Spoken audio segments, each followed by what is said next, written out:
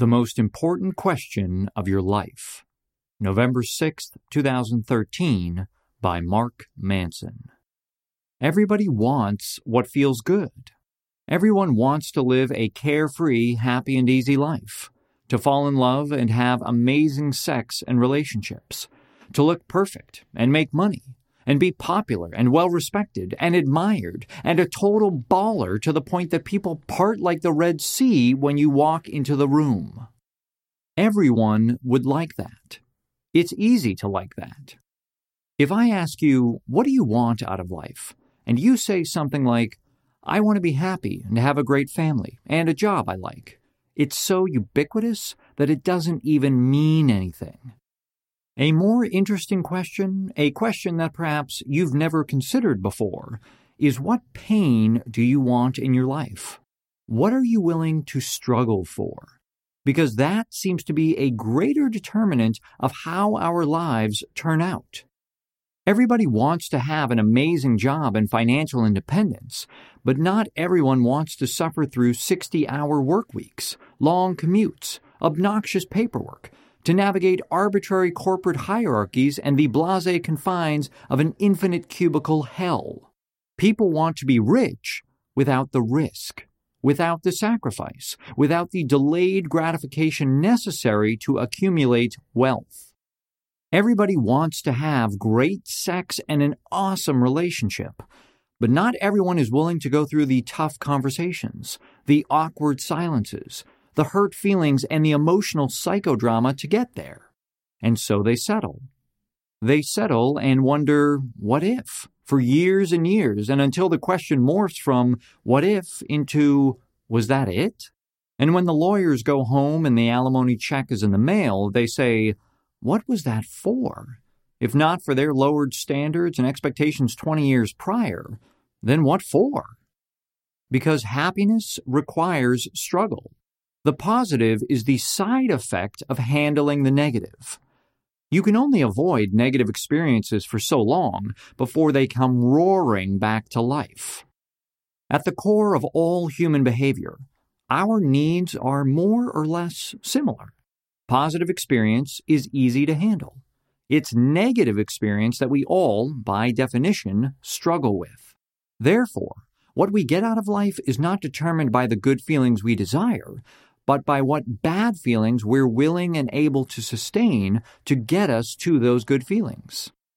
People want an amazing physique, but you don't end up with one unless you legitimately appreciate the pain and physical stress that comes with living inside a gym for hour upon hour, unless you love calculating and calibrating the food you eat, planning your life out in tiny plate-sized portions. People want to start their own business or become financially independent. But you don't end up a successful entrepreneur unless you find a way to appreciate the risk, the uncertainty, the repeated failures, and working insane hours on something you have no idea whether will be successful or not. People want a partner, a spouse.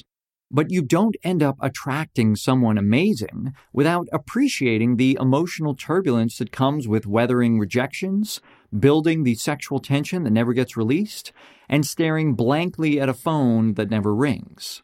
It's part of the game of love. You can't win if you don't play. What determines your success isn't what do you want to enjoy. The question is, what pain do you want to sustain? The quality of your life is not determined by the quality of your positive experiences, but the quality of your negative experiences. And to get good at dealing with negative experiences is to get good at dealing with life. There's a lot of crappy advice out there that says, you've just got to want it enough. Everybody wants something, and everybody wants something enough. They just aren't aware of what it is they want, or rather, what they want enough. Because if you want the benefits of something in life, you have to also want the costs. If you want the beach body, you have to want the sweat, the soreness, the early mornings, and the hunger pangs. If you want the yacht, you have to also want the late nights, the risky business moves, and the possibility of pissing off a person or 10,000. If you find yourself wanting something month after month, year after year, yet nothing happens and you never come any closer to it, then maybe what you actually want is a fantasy, an idealization, an image, and a false promise. Maybe what you want isn't what you want. You just enjoy wanting. Maybe you don't actually want it at all. Sometimes I ask people, how do you choose to suffer? These people tilt their heads and look at me like I have 12 noses. But I ask because that tells me far more about you than your desires and fantasies. Because you have to choose something. You can't have a pain-free life. It can't all be roses and unicorns. And ultimately, that's the hard question that matters. Pleasure is an easy question, and pretty much all of us have similar answers. The more interesting question is the pain. What is the pain that you want to sustain? That answer will actually get you somewhere. It's the question that can change your life. It's what makes me, me, and you, you.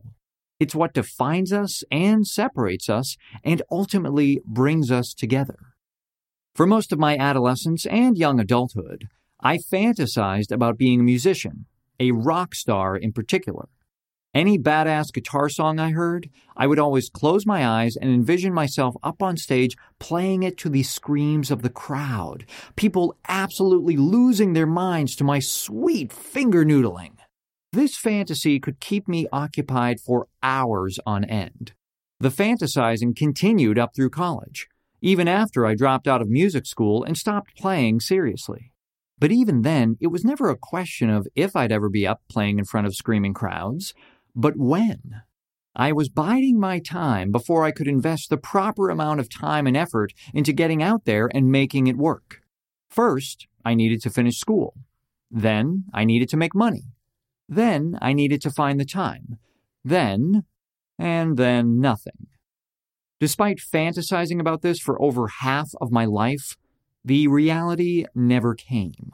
And it took me a long time and a lot of negative experiences to finally figure out why. I didn't actually want it. I was in love with the result, the image of me on stage, people cheering, me rocking out, pouring my heart into what I'm playing. But I wasn't in love with the process. And because of that, I failed at it. Repeatedly. Hell, I didn't even try hard enough to fail at it. I hardly tried at all. The daily drudgery of practicing, the logistics of finding a group and rehearsing, the pain of finding gigs and actually getting people to show up and give a shit, the broken strings, the blown tube amp, hauling 40 pounds of gear to and from rehearsals with no car. It's a mountain of a dream and a mile-high climb to the top. And what it took me a long time to discover is that I didn't like to climb much. I just like to imagine the top. Our culture would tell me that I've somehow failed myself, that I'm a quitter or a loser. Self-help would say that I either wasn't courageous enough, determined enough, or I didn't believe in myself enough. The entrepreneurial/startup crowd would tell me that I chickened out on my dream and gave into my conventional social conditioning. I'd be told to do affirmations or join a mastermind group or manifest or something. But the truth is far less interesting than that. I thought I wanted something, but it turns out I didn't. End of story. I wanted the reward and not the struggle. I wanted the result and not the process. I was in love not with the fight, but only the victory. And life doesn't work that way. Who you are is defined by the values you are willing to struggle for. People who enjoy the struggles of a gym are the ones who get in good shape. People who enjoy long work weeks and the politics of the corporate ladder are the ones who move up it. People who enjoy the stresses and uncertainty of the starving artist lifestyle are ultimately the ones who live it and make it. This is not a call for willpower or grit. This is not another admonishment of no pain, no gain. This is the most simple and basic component of life. Our struggles determine our successes. So, choose your struggles wisely, my friend. Do you know who you really are?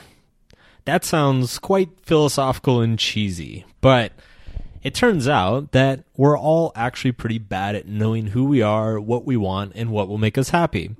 If you enjoyed this article that you just listened to, then you should check out my 22-page ebook where I get all into our crazy psychology and why we're so bad at understanding ourselves and what makes us happy.